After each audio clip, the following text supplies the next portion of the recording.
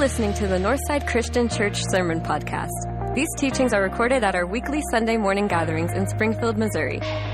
For more about our church, service times, and how to connect, visit northsidechristianchurch.net. Today, I just want to be upfront that we're going to be dealing with a very difficult subject today.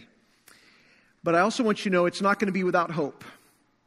We've entitled this series, Hope in the Face of, and we've been dealing with a lot of difficult things, whether it's death or affliction or grief or loss or doubt. We're hitting all of them, but we called it Hope in the Face of because in Christ we know that no matter what we face, we can face it with hope. We should have hope. And today is no exception because today we're going to talk about hope in the face of suicide. I know that this topic hits close to home for many of you. We have some very dear and precious families in our church family right here, right now, who have been affected by this. And I had even reached out this week to several of them, knowing how hard this can be. Yet we're talking about it because it's something we desperately need to talk about. We need to have conversations about this. I also want you to know, as hard as it is to talk about it, we're going to have people available, some professionals available to talk to you at the end of my message today for anyone who might even personally be struggling with this in your own life, or perhaps someone you deeply care and love is struggling with this. We want to have help available to you so you can talk to someone, because this is something that many are struggling with. In 2021, 48,183 people died by suicide in the United States. In 2021, right here in the United States, there was one death every 11 minutes due to suicide. 12.3 million adults seriously thought about it.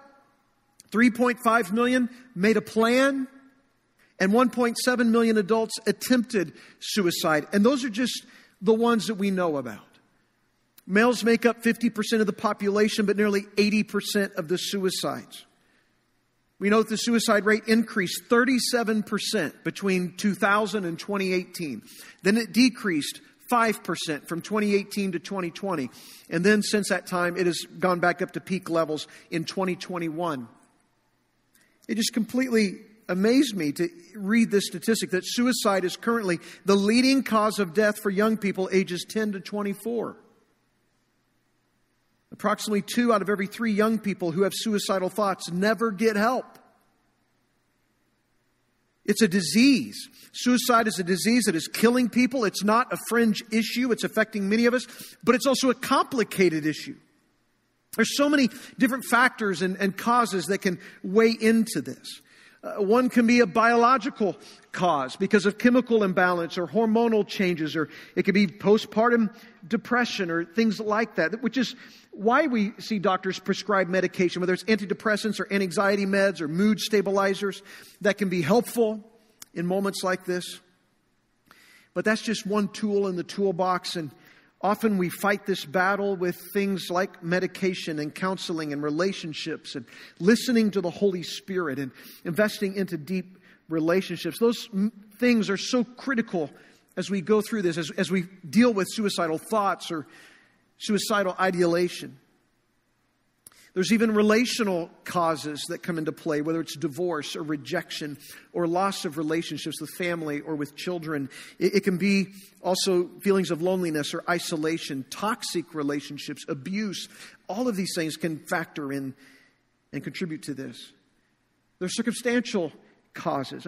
Anyone who's lived on earth knows that we live in a fallen world. We feel the effects and results of a fallen world, which means you're going to experience pain of losing someone that you love, and prolonged sickness and job crisis and financial crisis and physical exhaustion, hard transitions and stressful situations. All of these circumstances can be something that impacts our thinking and affects suicidal thoughts.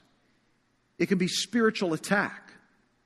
We know that our battle is not against flesh and blood, but against the spiritual forces of evil in the heavenly realms. And those dark forces want to steal and to kill and to murder and to destroy anything that God holds special and valuable. And you matter most to God. And so we know that the spiritual forces of evil will come in to attack us. Even Judas, who betrayed Jesus. Judas, who hung himself. We read in the text that Satan entered him. And Judas may have had some cooperation in this, but Satan entered him.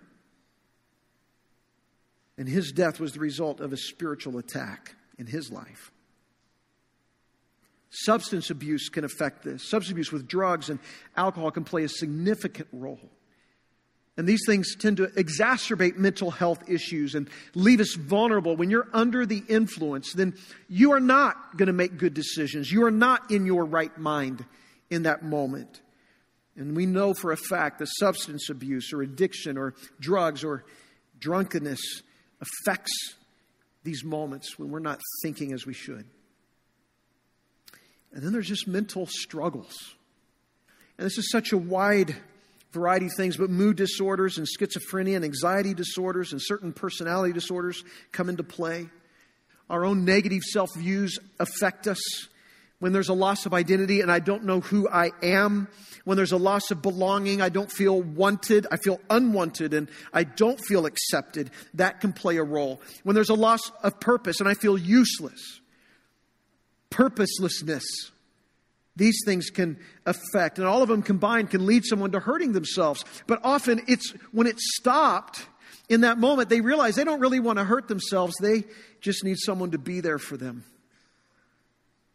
Depression. Depression can be a significant factor. It can hit anybody at any time. It does not discriminate. So if you feel somewhat proud that, well, I've never battled depression, don't be. Don't think you're more spiritually mature than someone else because they battle depression and you don't. That's not how it works. Depression can come from many ways, many factors. But sometimes it just happens and you're in this cloud and this fog and this funk and you want out, but you just can't get out. You don't even know why. You don't even realize what's happening. All of those things play a role because life can be so hard, circumstances so crushing, pain so deep. You just find yourself in a fog with no way out. And unless someone takes you by the hand and leads you out of it, you feel like you're stuck. You're exhausted. You're tired. You know, in 1 Kings 19:4, Elijah, he wanted to die. He was so alone. He was so afraid. He was so beat down. He just wanted to die. He wanted to die. It's estimated that 15% of the adult population will experience depression at some point in their lifetime. It's the leading cause of disability worldwide. It just envelops a person. They can't see through it. And they turn inward and they become self-absorbed and they become isolated. And they want to snap out of it, but they just can't. And that's so hard because sometimes someone's going through it and you don't even know it. You don't even realize it. And maybe today for you personally, you could use some help coming out of the fog today. Maybe for you personally, you have been battling and dealing with thoughts of personal harm or suicide. You've had suicidal ideation going on in your own heart, in your own spirit. Or maybe today, through talking about this, as we talk about this, perhaps you could be the one that could take someone by the hand and help them come out of theirs. So today I want to invite you just to listen to a story of Todd Wickman. Some of you know Todd, member here at Northside, has been here for years. Todd is going to share his story with you today. A story of a time when he was so close to losing his life to suicide. And I want you just to listen to him. Give your attention to the screens. I'm Todd Wickman. I'm 60 years old, and the story I'm about to relate happened in 1998 when I was 36 years old. I was in the midst of a drug addiction that was affecting my family. My wife wanted to end our marriage, didn't want me to see our kids. We were going to be moving to Missouri in December, and I was living in Wisconsin at the time. And it was my life was just falling apart with of my own doing, of my drug addiction. And, you know, it was wrecking our finances, wrecking our relationship. And so I My wife told me that she wanted a divorce, didn't want me to move to Missouri with her, but still wanted me to sign the paperwork for the house we bought. And I was beside myself. I wasn't staying at our home at the time. I was staying with my mom and dad. And deer season was coming up. The opening day of deer season was Saturday, and I remember on Thursday and Friday, I said goodbye to everybody that was near to me, and in a way, the way that they didn't really know that I was saying goodbye. Come opening morning, I was going to climb into my deer stand, and I was going to kill myself. I still had some cocaine left, and we drove out to the hunting property. I walked up to my stand, climbed into my stand, and it was very, very cold, and it was snowing, and I just remember the snow coming down and landing all over me, and sitting in the stand crying for a little bit, and then I reached into my pocket and I pulled out the cocaine, and I was going to do the last of it and then kill myself. So I opened up the little packet of cocaine, leaned over to do the last line, and the snow fell off of my hat, landed in my cocaine, and dissolved. And I was like, well, I'm not going to get to do my last line. I'm just going to kill myself. I took my deer rifle, and it was a gift from my grandfather. It was his deer rifle. And when my granddad quit hunting, he gave it to me, and I was 16 years old at the time. And he had just passed away the August previous to this deer season. And I took his gun, and I put it in my mouth, and I reached down to pull the trigger, and I heard his voice, his same cadence, exactly how he sounded. I heard him say, "Todd, don't do it." And I remember pulling the gun out of my mouth, and I remember the skin sticking to the end of the gun. And I was looking around like, what happened?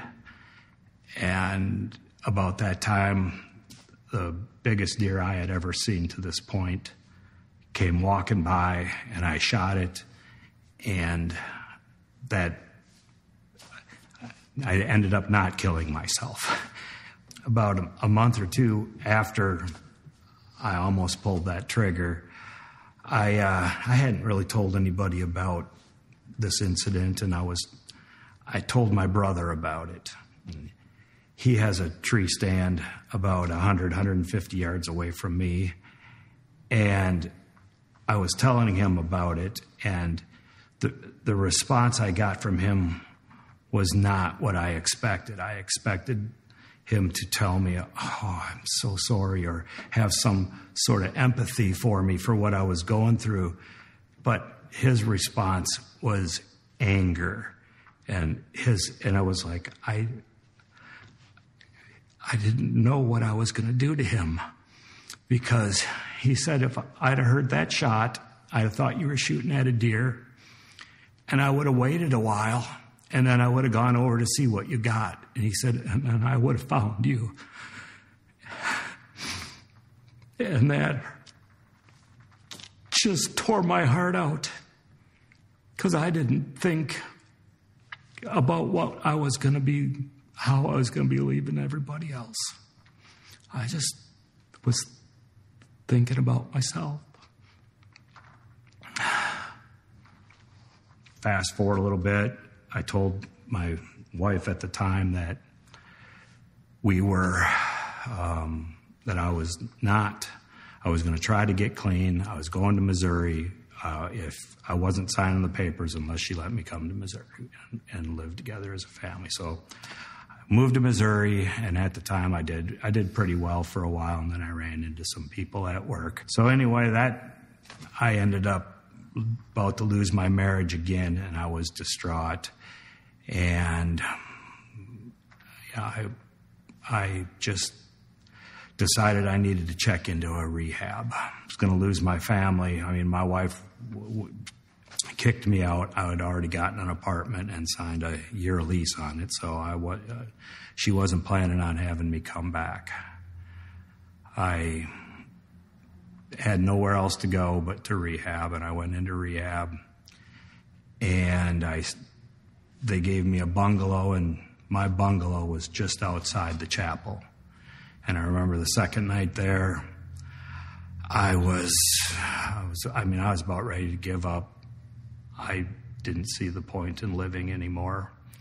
And I walked out at 3 a.m. and walked into that chapel, and there's Bibles all over the place. I picked one up, and I was just thumbing through it, trying to find little themes that would help me with what I was going through. And I just was crying out to God, help me, save my marriage, save my family. And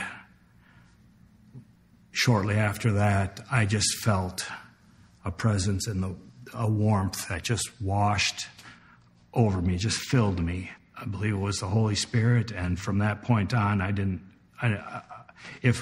that if my marriage didn't come back together, if I was no longer part of the family in a sense that of the dad, of the husband and wife, that I knew that things were still going to be okay, that I was going to get through this, no matter how this turned out. We ended up going through with the divorce, but there was I just have to say that I thought that my life was over. I thought that there was nothing that I almost did a permanent solution to a temporary problem.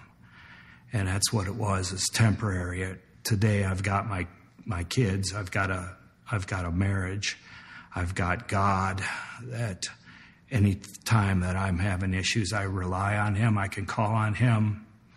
And I've got my grandkids that none of this I would have had if I'd have pulled that trigger back in 1998. I can't say it if anybody's contemplating suicide. It's just temporary. I know it doesn't feel like it at the time, but don't make it permanent.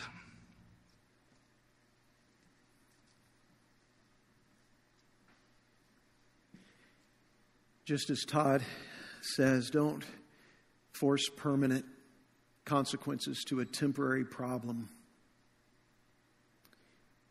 Know this, that your emotions are valid, but they're not permanent. Your emotions are valid, but they're not permanent. Your situation may feel hopeless, but with Christ there's always hope. With God there's always hope. Even when you don't feel it, even when you don't see it, there's hope. David writes Psalm 31 from a place of deep distress, deep despair.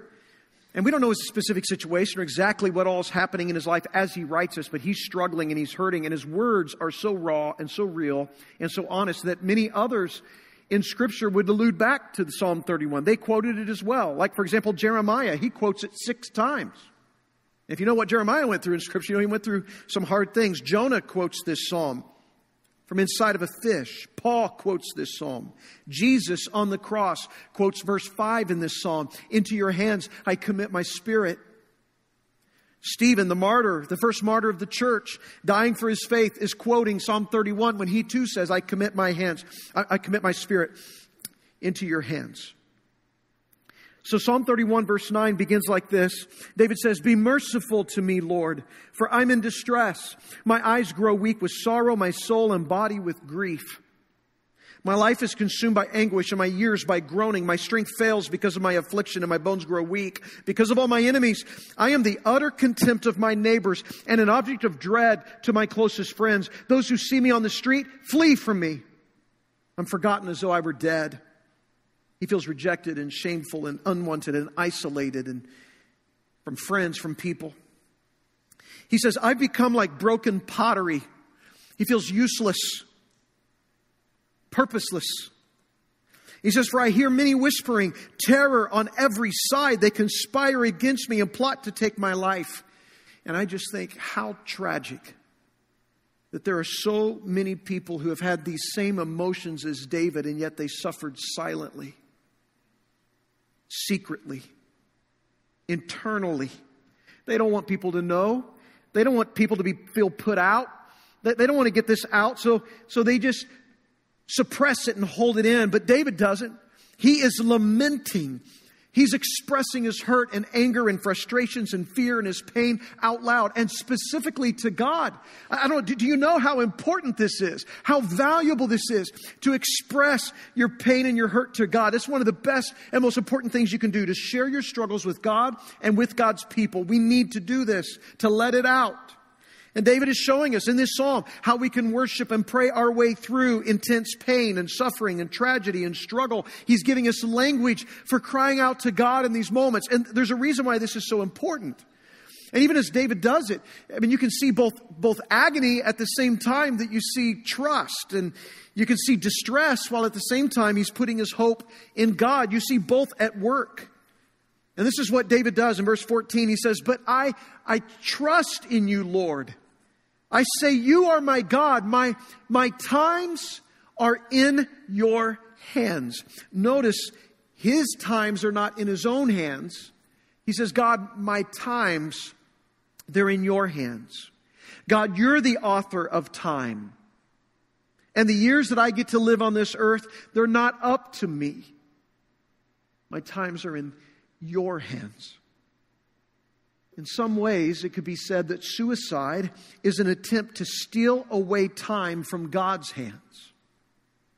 The one who gives us life and the one who sustains us.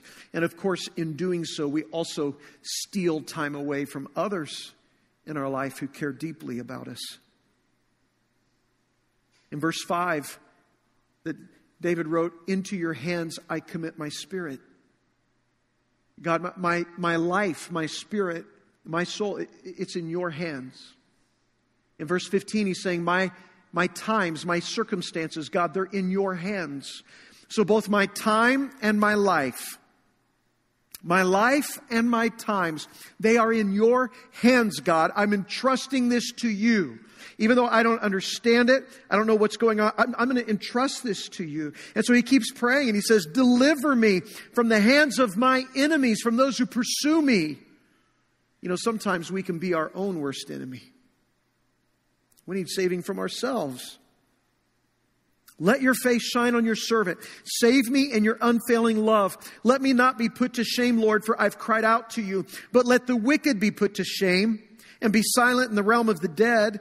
Let their lying lips be silenced, for with pride and contempt they speak arrogantly against the righteous. How abundant are the good things that you've stored up for those who fear you, that you bestow in the sight of all those who take refuge in you. David says, God, how good are the things you've stored up? God has good things for you. You may not see it right now. He has good things for you. He has a plan and a purpose for you, not to harm you, but to bring you good, to bring you a future. He's got things stored up for you. It's like what Todd said. Just imagine had he pulled the trigger, the things God had stored up for him. He mentions his marriage and his children and his grandchildren and something else he talked about that we don't have time this morning to get into, but it also gave time for him to come to know Jesus Christ as his personal Lord and Savior. When Todd was baptized on January 2nd of 2005 by Ed Holt, our former lead minister here at Northside, it was on that day he received life. He would have missed out on all of those good things that God had stored up for him. David goes on to say, praise be to the Lord, for he showed me the wonders of his love when I was in a city under siege. In my alarm, I said, I'm cut off from your sight, yet you heard my cry for mercy when I called to you for help. Love the Lord, all his faithful people. The Lord preserves those who are true to him, but the proud he pays back in full. Be strong and take heart, all who hope in the Lord. Put your hope in the Lord. Simultaneously in this psalm, we see him feeling cut off and feeling heard, feeling despair and finding hope in the Lord. hope in the face of whatever he was going through. And what I want to do today, and I'm going to have to do this very quickly because of our time, but I want to move quickly through just how do we address mental anguish and suicidal thoughts and suicidal ideation. How do we deal with this? And let me just share some things. The conversation will be way broader than we have time for today, but let me just share a few things. Number one, take your laments to God. Take your laments to God. Lamenting to God in your anguish gives you an outlet for your emotions. And by lamenting to God, we see that you receive His mercy. And in receiving mercy, you even find as you lament to Him a higher perspective. And you can begin to realize you have one you can lean on and cry out to and trust in. And it makes a difference. When we're depressed, we have this tunnel vision. And the problems are the only thing that we can see. We tend to only see the facts that discourage us. The negativity becomes pervasive and it overwhelms us. We need a higher perspective. We need to take these laments to God and get it out and bring it to Him. We're desperate to do it. Cry out to Him and receive His perspective. Number two, we need to make relational connections with others. This is so important yet hard because when we're depressed or anxious or struggling, we don't like being around other people. We withdraw, we pull away, we suffer silently, and then we lose our support systems that are around us that we need. And this is where we all can help those who are struggling, those who are in this room, those listening right now. This is when it's so important that we listen, that we recognize the warning signs of those dealing with suicidal thoughts. When they're withdrawing and depressed and deep anxiety, they're losing interest in things or in people's words or worlds. They feel like no one notices. They feel like they don't belong. They don't have a purpose anymore. We need to listen to that. And in those moments, we need to reach out and proactively ask them how they're really doing. Not accepting the first answer that they give. How are they really doing? Digging deeper. Asking the next question. Ursula Whiteside, who's a psychologist and a faculty member at the University of Washington School of Medicine, she says, simple acts of connection are powerful. Looking out for each other in general reduces suicide risk. She says, because people who feel connected, they're less likely to kill themselves. And the earlier you catch someone, the less they have to suffer. That's when they desperately need someone to take them by the hand and help lead them out of the fog. This is when we know that someone is suicidal. We listen and we're supportive and we don't act shocked in that moment. We encourage them to share honestly and openly and let them know this is a safe place to talk and it's okay to talk. And we invite them to say more. And then we're quiet so they will say more. Because not everybody who's having suicidal thoughts are in an immediate crisis or emergency that they're going to harm themselves. They just need someone to listen in that moment. So to show up and to be available. And of course, as we talk, we never allow ourselves to be sworn into secrecy, that we're not going to talk to someone if they are, in fact, a threat to harm themselves or others. So we do need to evaluate in those moments, what is the risk right now for them? There's an acrostic that was shared with me called SLAP. I added an S at the end, SLAPS, because I think there's one more thing we could use. But maybe this helps you remember it or not. I don't know. But the S would be specificity. And when someone expresses thoughts of suicide, like how specific is their plan? Is it just thoughts? Do they know how they're going to do this? Do they have a specific plan for doing this? The L is for lethality. How can this plan work? Is this method lethal? Is there a plan in place that we obviously should be concerned about? Availability. Does he or she have access to carry out their plans? And if there's access, we need to be immediately taking steps to remove access to that plan to the best of our ability. Proximity. Are they able to execute their plan? And if so, can we change the proximity to that? And then I've added S. And so I'm not a professional, but this is something, even as I'm talking to people, Wayne, what's the strength of the desire? The strength of the desire in that moment? Is this something from long ago and most of the feelings still come? Is there a strength in the desire? It helps us to know the next steps, because someone who has the strength of desire and these other issues are in place, they are at high risk. And when that is the case, we immediately got to involve others to help. We're not wanting to be well-liked in this moment. We're wanting to help someone whose life needs to be saved. And so at times in these moments, it can be appropriate to call 911. Because in our community, the ER can be an entry point to in-treatment programs. That's the entry point.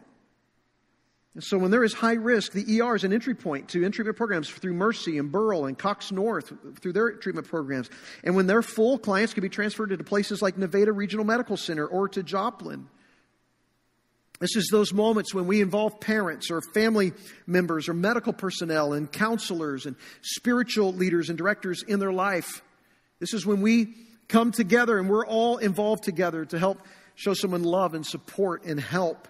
We come around them, because our goal is not to be liked in that moment. Our goal is to get them help.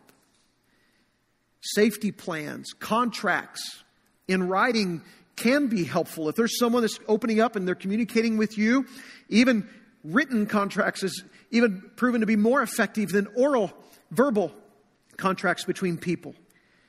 And so a contract for life might look something like this, where it just says, and they fill this out, and we practice it, and we train, and we talk about this. I, so-and-so, promise to not harm myself or attempt to kill myself. If I feel like killing myself, I will call blank at blank. And if I'm unable to reach him or her, I will call the crisis hotline at blank and speak with a crisis worker. Signing it. Now, I know this isn't fail-proof or foolproof in a moment when someone's not thinking clearly, but this has been proven to be helpful for someone who's wrestling with this, to have a plan of action in a moment when they know they're not in a good place, in a dark place, and they're not going to be making the right decisions, just to do what it says to do. Third, I think something we can do is we can serve someone else. When we invest in others, we get ourselves back in the game. We get involved in the lives of other people. We start living out our God-given purpose in this world. And if we can come alongside one to help them serve others, it can be helpful in their journey. Number 4, seek professional counsel and listen to the right voices. Seek help from professional counselors, medical professionals. That's not shameful. That's helpful. We need those counselors, those professionals. We need friendships. We need spiritual leaders in our life to all come alongside of us to help us come out of our crisis. Number 5, I'd also say this: we need to learn from the stories of others. When we hear the stories of others, we learn. We are impacted. You cannot listen to Todd Wickman's story and not be moved and impacted and learn from that. There's so many other stories, different outcomes. On November 23rd, 2021, Northside hosted the funeral for Matt Brown. Matt had been a Springfield police officer for 21 years. He taught at the academy. He was a department spokesperson. He was a detective, a hostage negotiator. He was a lieutenant colonel. He had a 25-year career with the Missouri Army National Guard. And Matt tragically died from suicide. Matt's wife, Kelly, their 3 children, devastated. His brother, Mike, and his wife, April, and their family, which they've been members here at Northside for many years, absolutely devastated. All of their family, their friends, their co-workers, their acquaintances. This community was absolutely devastated. And I was just amazed at the funeral here, at his celebration of life, to be sitting in a seat out here just like you are today. I was amazed at the grace that God gave his family and friends and acquaintances to get up and to speak, not only honoring and celebrating his life, but also sharing helpful words because of what they were going through, impacting words. I remember Matt's daughter, Bailey, and her words. Bailey is Matt's oldest daughter, now married and a child of her own. And I want you just to hear today Bailey's insight into this desperately needed conversation about suicide. And I'm not going to be able to play even a fraction of all that she said, but it's just going to be a small part. But I want you to hear her words because we can learn and we can hear and we can grow in this. And so give your attention to the screens. The only way I know how to carry out his legacy is to love my children like he loved us and to continually advocate for mental health. My dad was burdened with demons from a traumatic past. His mental health and his self-worth were rock bottom. It is hard to understand how someone who loves you so much could leave you, but my dad was very sick. When he felt that he had hurt us beyond repair, he dissociated and convinced himself that his death would hurt us less than any hurt he would cause us while being alive. But that could not be further from the truth. We are utterly heartbroken. I would take him at his worst any day before I would want him dead. For many years, our family has struggled and wrestled with pain. We tried so hard to help him while also trying to heal ourselves. Very few people would have known by looking at him or his family, and it is true that you really do not know who among you is really suffering. By that measure, there are people listening to me right now who may be thinking about suicide. If there is anything that you take from all of this today, let it be this. Don't. Don't do it. This pain is indescribable. Believe me when I say my dad's mistakes have hurt me deeper than anyone else has ever hurt me. But even in that hurt, I would never choose this. This hurts so much worse. My daddy deserved life. He deserved reconciliation and a life where we figured it out, and we would have figured it out. You deserve life, and you deserve to be well. You are loved even when you think you aren't. When my dad decided to end his life, he thought he was thinking clearly. He genuinely thought that it made sense. If you ever find yourself in that position, I promise you, you are not thinking clearly. Please just call someone, let them speak truth to you. If my dad could sit here and see what he had done, he would ask himself what the hell he was thinking. This is the last thing we would have wanted for us. You have options, you have resources. There are people in your life and professionally who want to help you. There is no shame in sharing about your mental health. Please tell someone when you are struggling. In my dad's line of work especially, you are trained to be self-sacrificing in order to do hard things. Trauma has a way of messing with you when you think you're tough enough to handle it alone, but you don't have to. There is a much larger conversation to be had about these things, but if anything about my dad's life and death has made an impact on you, please consider that you may be being drawn into a greater purpose. We have to destigmatize mental illness for everyone, and especially for service members. And if you find yourself in a position of leadership of any kind, I encourage you to think about how you can carry on this conversation and provide the support that others so desperately and often silently need. Finally, I want to make this clear to anyone here who loved my dad and has regret in their heart, because I too struggle with regret. I wish I would have told him more of the things he loved to hear, and I've wondered if I had done more or less of certain things if we would be here today. Please know that nothing you did pushed my dad to this point. No one is perfect, and no friendship is perfect, but please take it from someone who knew him. The kindness that I know each of you showed him is all that he needed. He has been made whole. God has given him the wisdom and understanding that surpasses this world. I know it is easier said than done, but there's no reason to worry about something left unsaid. I find comfort in knowing that he knows now. He truly knows how much love we had for him, and he gets to spend eternity in that love.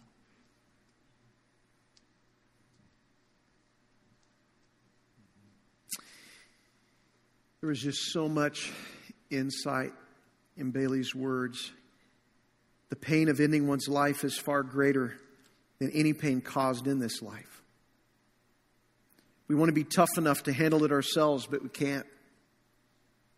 There are people in your life personally and professionally to help you. Regrets and being filled with if-onlys, it's often futile and hurtful. You are valuable. You are loved. So don't suffer silently and don't do it. When we hear the stories of those who have experienced this, we have so much to learn and to grow from. One of the things I'm often asked in moments like this is just biblically, how do you respond? How do you respond when someone has committed suicide? What do you do? Sometimes the family's concerned about even their eternal future. What happens when someone kills themselves? What happens when they die from suicide? They're concerned about their future, what this might look like. And then can we celebrate? Can we celebrate their life? Or what do we remember? How do we approach it? And I just want to quickly touch on this. First of all, I would just say to every person listening today, the most important thing we do today is believe in Jesus Christ, that He is Lord and He is God, and we repent of those sins and we be baptized into Christ. Because in so doing, we are in His family. We need to make that decision now. Do not put that off. We want to make those decisions so we're in a right relationship with Him. That's so that we have His hope, the hope of eternal life. From what I understand of Scripture, I also just want to say this. It does not appear that suicide is not the unforgivable sin. No single act is unforgivable. As Hank Hanegraaff points out in the Bible Answer Book in Volume 2, the unforgivable sin is a continuous, ongoing rejection of forgiveness of Jesus. And those who refuse forgiveness through Christ, they'll spend eternity separated from His love and grace. But those who sincerely desire forgiveness can be absolutely certain that God will never spurn them. Some are concerned, well, they didn't confess their sin. But the fact is, none of us have confessed every sin of omission or commission to God. Baker and Nestor state, if salvation depended upon confessing every sin committed as a believer, no one would qualify. We've all sinned in ways we either were not aware of or we were not concerned about enough to confess individually. We are saved by grace through faith, not by works, so that no one can boast. Ephesians 2:8. One sinful act does not define us or remove us from grace. And yet, having said that, your life is evidence of what you truly believe. And it's a heavy thing to enter into eternity in willful rebellion against God. Only God knows the heart. And I'm going to come to that here in just a moment. But sometimes after someone has committed suicide, I'm asked the question, how do we remember their life? What do we do? Well, we're free to celebrate and remember their life, not focus on their death. And I think we have an example in Scripture. David's response when Saul committed suicide. In 1 Samuel chapter 31, Saul, this is a different Saul than who became Paul. Saul is in battle. He's defending the Israelites from the Philistines. He's wounded, he's injured, he's hurt. He's now being surrounded and they're closing in on him and he's fearful of what's to come. And he takes his own life. He falls on his sword in that moment. It wasn't that Saul was seeking death. Instead, he was seeking relief from the pain and the terror that was all around him. And I would imagine that the person you love that was seeking relief from whatever pain and terror was their own reality was probably feeling some of those same emotions. And none of us can know for certain exactly what that struggle was like for them. But as we turn over to 2 Samuel chapter 1, verse 17, after this happens, David writes a lament for Saul and for Jonathan, and he instructs the entire nation to be taught this lament, to sing it and to share it. And in this lament, he chooses to remember Saul's life, not his death. He celebrates the good things about him, not focusing on the bad or on his final act or final decision. God gives us permission to honor and celebrate the life of your loved one. We have a gracious God who does not judge us based on one moment or one act in life. He looks at the person, not just one act. As a result, we can honor our loved one in the same way by remembering and celebrating their life. Saul and Jonathan's lives were not defined by just one final act at the end, nor should we define our loved one's life by one final act. Just because someone has suffered suicide Just because someone perhaps even made a bad decision in that moment, in a vulnerable moment, a sick moment, it does not negate the good that they have previously done. We can celebrate their life and continue to do that. And then number 3, I just want to say this. We would not dare contemplate it ourselves. Hank Hanegraaff says our lives belong to God and He alone has the prerogative to bring them to an end. Deuteronomy 32:39. See, now that I myself am He, there is no God beside me. I put to death, I bring to life, I have wounded and I will heal. No one can deliver out of my hand. Suicide is the murder of oneself. And it violates the 6th commandment. You shall not murder. Suicide is a direct attack on the sovereignty of God, the one who knit us together in our mother's wombs. Suicide is murder. It's attacking the image of God. And suicide is horrible. And it's not only a sin, but it's also a sin that leaves wreckage and devastation all over the place. Therefore, we know suicide goes against God's sovereignty and the sanctity of human life. Suicide causes grief. It not only destroys the person who takes his or her life, but it plants the seeds of destruction in the lives of those around him or her. It's hurtful to the people that are around you. And this is why we do everything we can to provide help and support and love and resources to those who are dealing with mental anguish, relational anguish, who are dealing with thoughts of suicide. We come alongside as a church family and as friends and as people who care deeply about this. And I know there's so many more conversations to be had about this. I know that in our time today, it's limited. But when we're struggling and we're hurting and we know someone who is, I pray that we can just do what David did in Psalm 31 and we can lament to the Lord, cry it out, bring it to God and trust in the Lord and say to Him, into your hands I commit my spirit. My times are in your hands, God. I'm not going to take them in mine. I pray that you, like David, could hope in the Lord and be strong and take heart. Not in your own strength, but in His. Hope in Him. Hope can be an acrostic. Hold on, pain ends. Hold on, pain ends. Put your hope in Him. Look, you're not wrong to desire for the end of this world and to embrace the one that comes. But one day, it will come in God's timing. But in the meantime, God has stored up good things for you, according to Psalm 31. In fact, even in Job, chapter 42:5, Job says, my ears had heard of your greatness, but now I've seen it with my own eyes. Sometimes you hear about it, but you're not seeing it, you're not feeling it, you're not experiencing it. But God is storing up good things for you. If you would hope, hold on, pain ends. If you could lean and trust in the Lord and in His timing, He has good things for you. He has a plan for you, a purpose for you, not to harm you, but to give you a future and a hope, to give you life. I don't want to make short-sighted decisions just because I haven't seen it yet. God's about to do something good. So I'm going to trust Him. I haven't seen it yet, but Job saw it. Throughout God's Word, we see others who see it. And so we're going to lean into that. We're going to trust Him in that. We're going to help people in this. We're going to come alongside. It's so needed. And so today, we're just going to have a time of prayer. In fact, if you would just stand to your feet right now, I want you to be available and prepared to go and pray with someone today.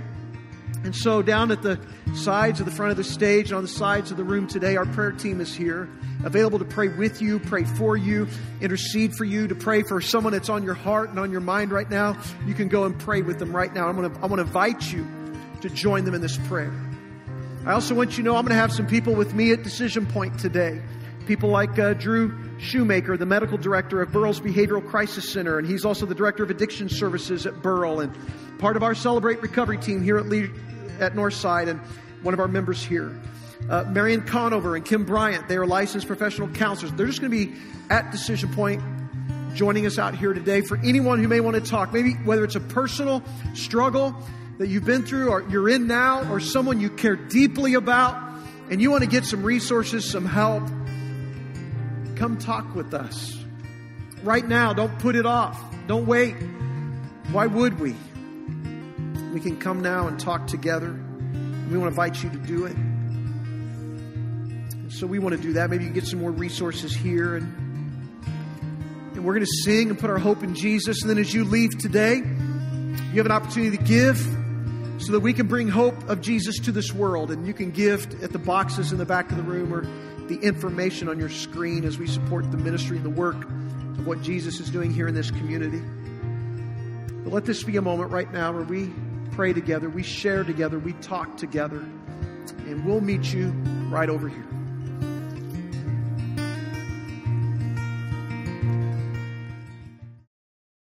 Thanks for joining us this morning, Northside.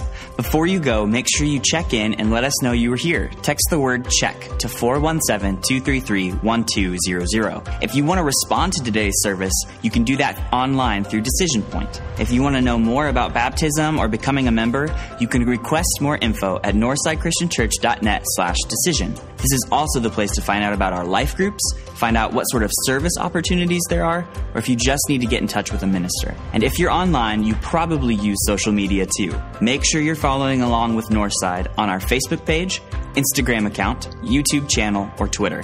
We are glad that you chose to join us this morning.